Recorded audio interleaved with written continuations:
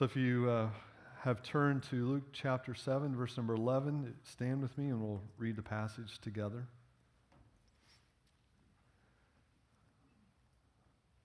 Next. Yeah, thank you.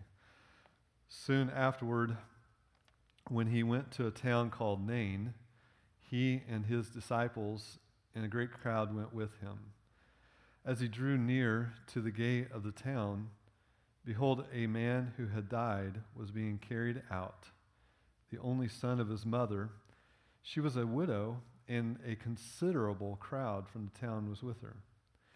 And when the Lord saw her, he had compassion on her and said to her, "Do not weep." Then he came up and touched the bier, and the bearers stood still. And he said, "Young man, I say to you, arise." And the dead man sat up and began to speak. Such interesting language. The dead man sat up and began to speak, isn't it? And Jesus gave him to his mother. Fear seized them all, and they glorified God, saying, "A great prophet has arisen among us, and God has visited his people." And this report about him spread through the whole of Judea and all the surrounding country. Lord, we live in the realm of death. I was thinking the last couple days, we are citizens of the kingdom of life, living under the domain of the kingdom of death. Death is all around us, and we think about it all the time, whether we realize it or not. It affects everything that we do. Lord, we thank you that Jesus brings new life. He brings resurrection life. And all his promises are true. And so, Lord, we thank you for that. And we thank you, Lord, that in this short passage that we see the compassion of our Lord and Savior and the God of the universe. In Christ's name, amen.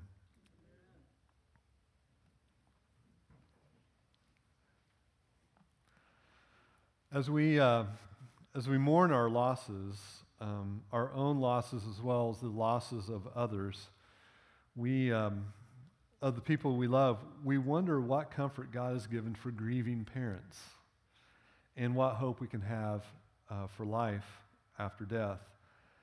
Luke answers these questions in his gospel by telling us what Jesus did for a mother who suffered the tragic loss of her only son. In this story, we see the compassion of Christ.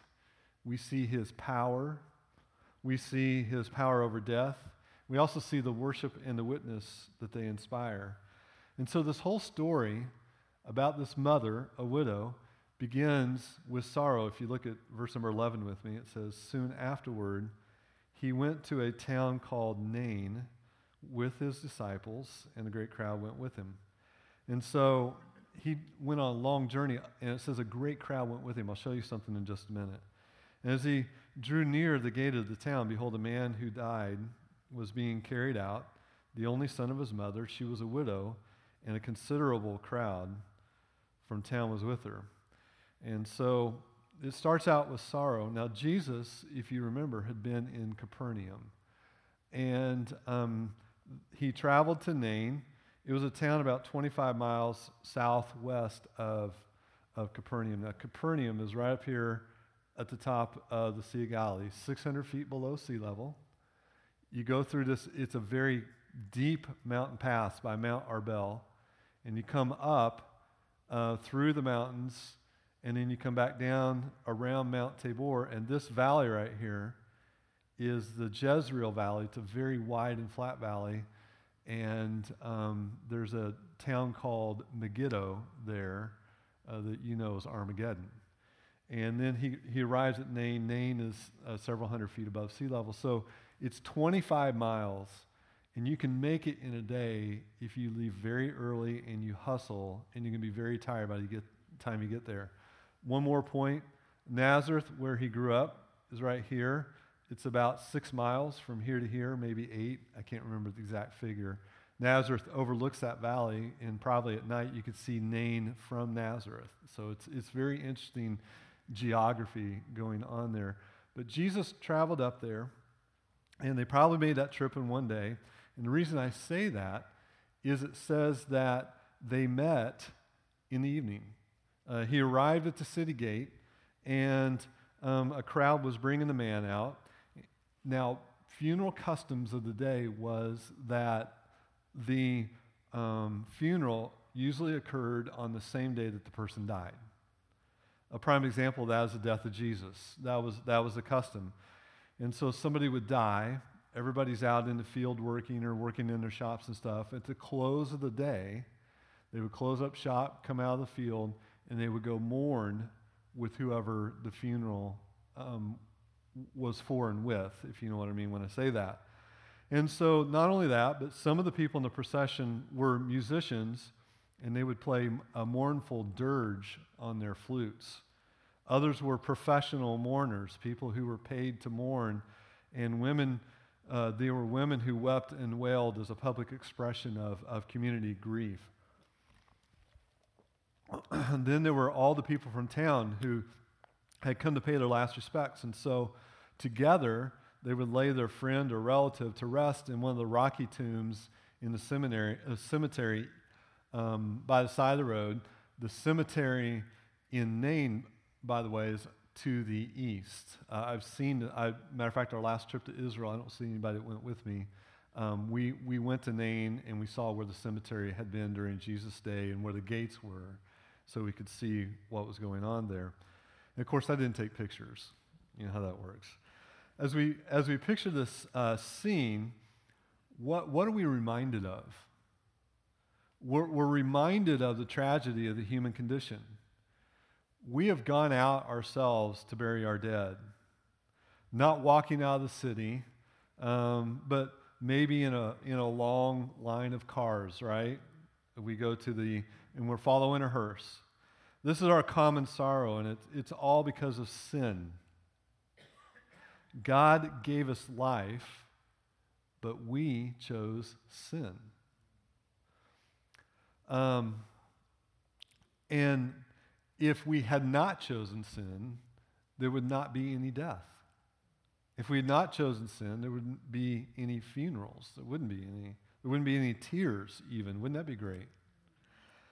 The Bible says in Romans 5:12, sin came into the world through one man, and death through sin. So death spread to all men because why? All sinned, right? This is the source of all of our sorrow. Sin is. As Martin Luther said, he said this about death. He said, when you hear of death, you must think not only of the grave and the coffin and of the horrible manner in which life is separated from the body and how the body is destroyed and brought to naught, but you must think of the cause by which man is brought to death, and without which death and that which accompanies it would be impossible, namely sin and the wrath of God on the account of sin. That's absolutely true. So Jesus watched this sad procession. He was witnessing the sad and tragic lost condition of dying humanity, and it would only have taken a few moments to size up the situation. He could hear the sounds of lamentation. He could see what was happening. Near the front of the procession was the dead man himself. He would have been wrapped in burial shroud, most likely, and lying on a bier, which is a flat plank or a ricket of sorts. I think ricket is the right word. Is that the right word, ricket? Somebody help me out. I can't remember. But walking in front of his lifeless body would have been his mother. Normally would have been the family. But in this case, it was the young man's mother, and she was probably walking alone because in those days it was customary for the whole family or husband and wife to precede the deceased, and there was no one left. She was by herself. Now, if you think about it, it had to be one of the saddest funerals you could ever imagine. This woman was a widow. She had been down this road before to bury her husband. Now she was grieving again for a loss that most likely seemed too great to bear. The dead man was her only son, and now she was left with no one to protect her, no one to provide for her. And of course, she knew that the people behind her, the large crowd of sympathizers, were there with her in a very real sense, but in a bigger sense, she was alone in this world. And this is the death of the mother's only son, and when she buried him, she was going to bury a piece of her own heart. And there was no Social Security or benefits or life insurance. She was alone, and I am sure that she was thinking, I am in for some very hard days. Now, I don't know what she was thinking. She may have wondered if God had abandoned her. Wouldn't that be a natural thought? Maybe God doesn't love me anymore, she thought. Why would a good God remove my only earthly source of security? Things happen to us in life that cause us to question if God loves us, right? It does. This is Mother's Day. There may be people here who desire a child. They know that God says children are a blessing. They know that God says be fruitful and multiply, and yet they're dealing with barrenness. And they're praying to the Lord, and the Lord seems silent. And it just makes no sense. And so you start questioning, has God abandoned me? Does God not love me? Is God punishing me? Those are very natural thoughts. Circumstances are shouting loud, and God is distant and silent. And so we ask ourselves sometimes, how does this make any sense? And I'm sure most of us have been there. And this, when we reach times like this, it is at these times where we turn to what we know and not to what we feel. So very important to do that. The prophet Jeremiah models this for us. If you want to see it, I don't have it for the screen, but you can turn to Lamentations 3 if you want to. The prophet Jeremiah, if you know anything about the book of Lamentations, it was written as a lament over Jerusalem having just been destroyed by the Babylonians. Leveled, burnt, people killed, thousands and thousands of people killed, everybody else taken away into captivity. And Jeremiah is looking over the smoldering ruins of Jerusalem and the massive human tragedy that went along with it. And in chapter 3, verse number 18, he reflected upon his feelings, and here's what he says. He says, "So I say, my endurance has perished, and so has my hope from the Lord." Can I translate that into modern English? Lord, I don't think I can take any more. I think if one more thing happens to me, I'm going to break. I don't think I can endure one more day. Have you ever told the Lord that? Jeremiah did. He told the Lord that's exactly how he feels. But then he follows up, and this is so very important, because then he turns from his feelings and emotions to truth. Look at the next verses, verse number 21. But, isn't that an important word? But, this I call to mind, and therefore I have hope. What gives him hope? What is he calling to mind? He's calling truth to mind, and he says this: the steadfast love of the Lord never ceases. His mercies never come to an end, and they are new every morning. Great is your faithfulness. There it is.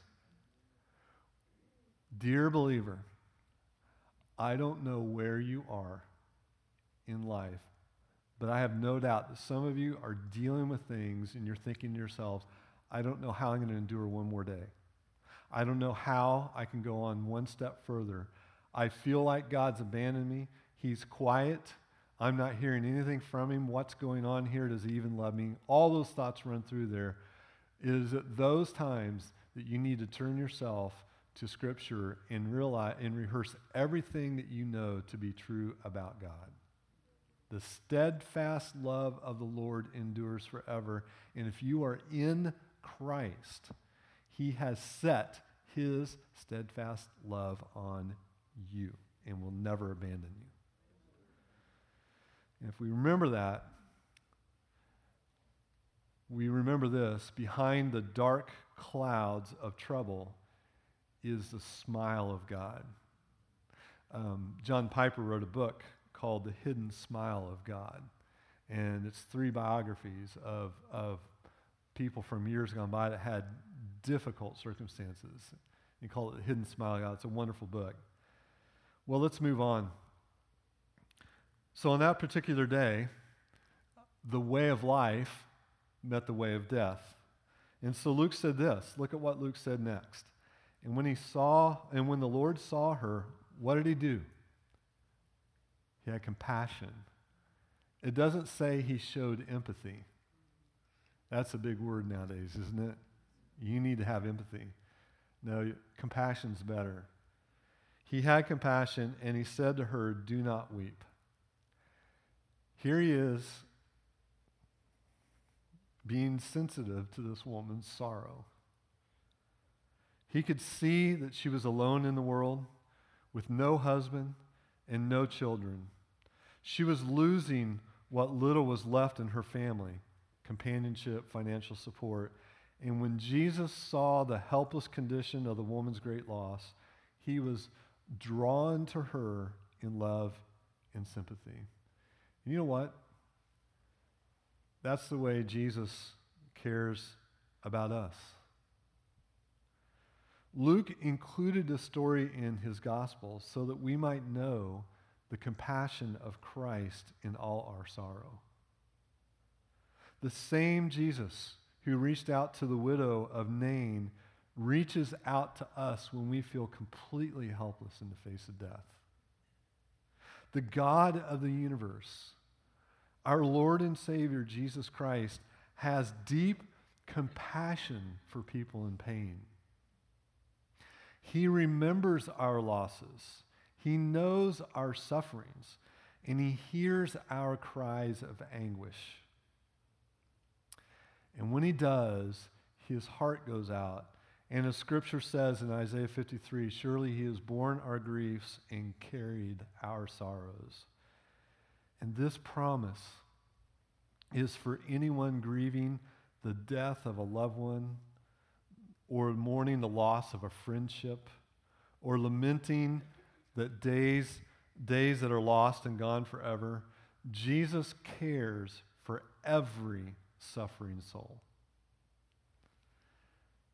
But if Jesus had no more to offer the widow of Nain than merely his sympathies, then we would all be in trouble, right? Instead, matter of fact, to tell her to do not weep and not do anything else would be kind of insensitive. Why shouldn't she weep?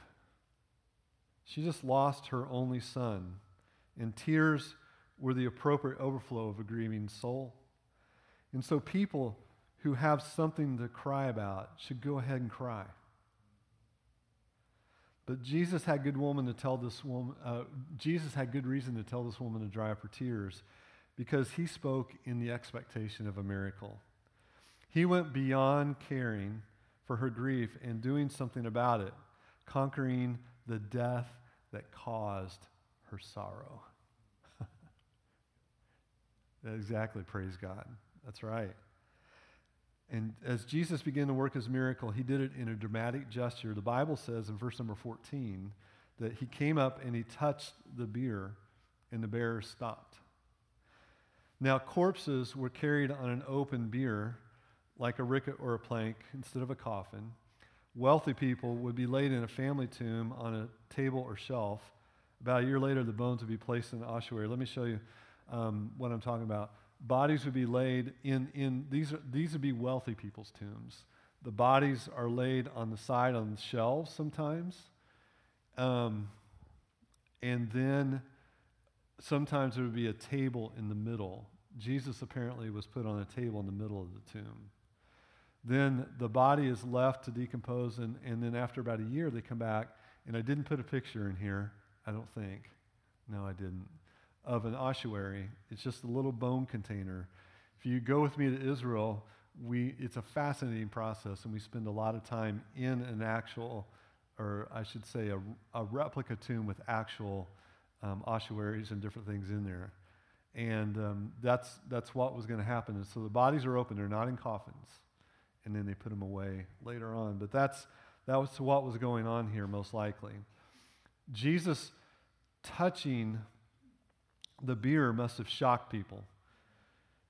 And here's why. According to the law, touching the place of the dead made a person ceremonially unclean.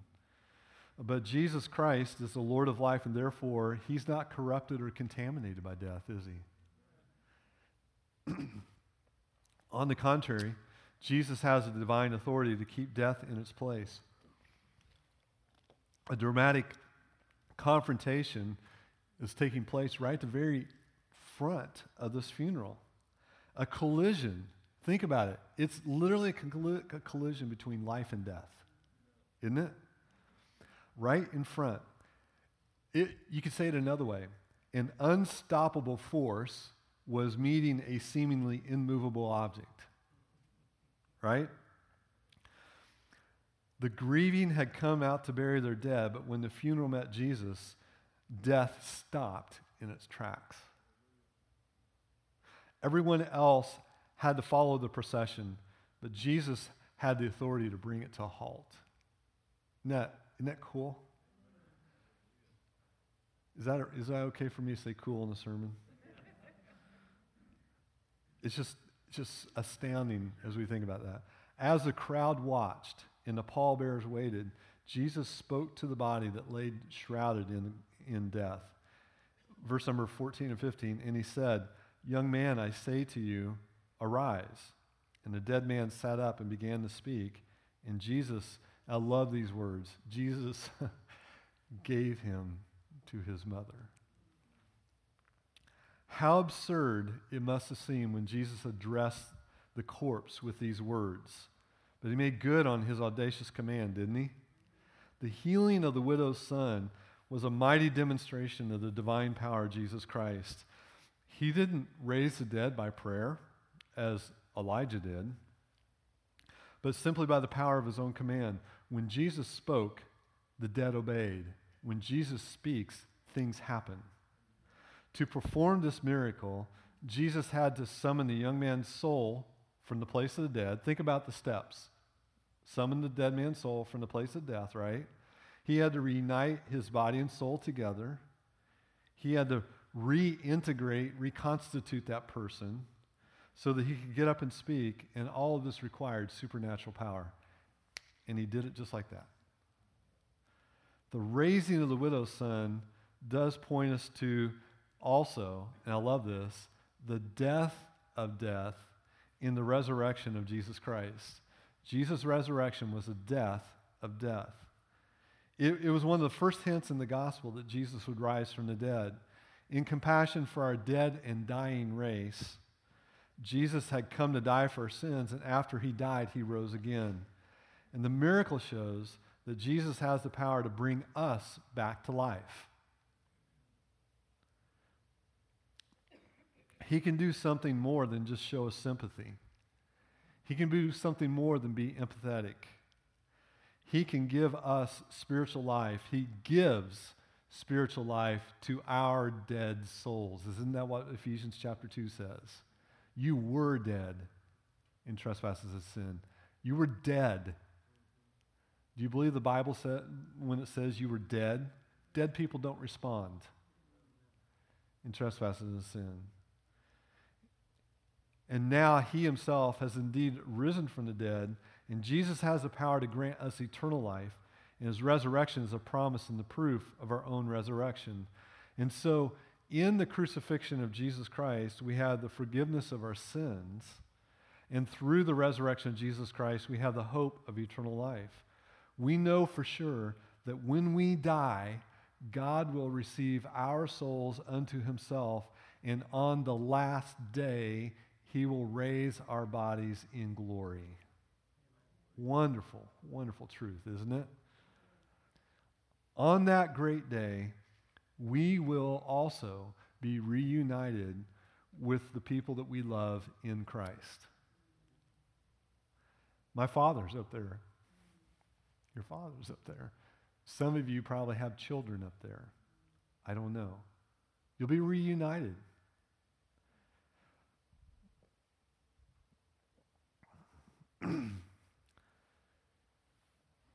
The word gave, when he said he gave him to his mother, is a reminder that life after death is a free gift of God's grace. We don't earn it. We don't make our own life. Furthermore, without this story, without this detail, the story would be incomplete. Remember, it's because of his compassion for the mother that Jesus got involved in this situation in the first place. He was sensitive to her suffering. And so when Jesus brought this young man back to life, he restored him to his mother's arms. And this gives us a picture of the happy reunion that we will have in heaven, the reunion of every believer in Christ who Jesus has promised us that an hour is coming when all who are in the tombs will hear his voice and come out. That'll be a sight, won't it? And if you're saved, you're going to see it. He has promised that at the final resurrection, every child of God will be raised to everlasting glory.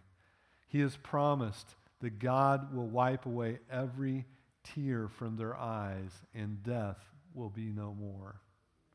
Now, I want to close with a question. That is this: how do we respond? How should we respond to the hope of this resurrection?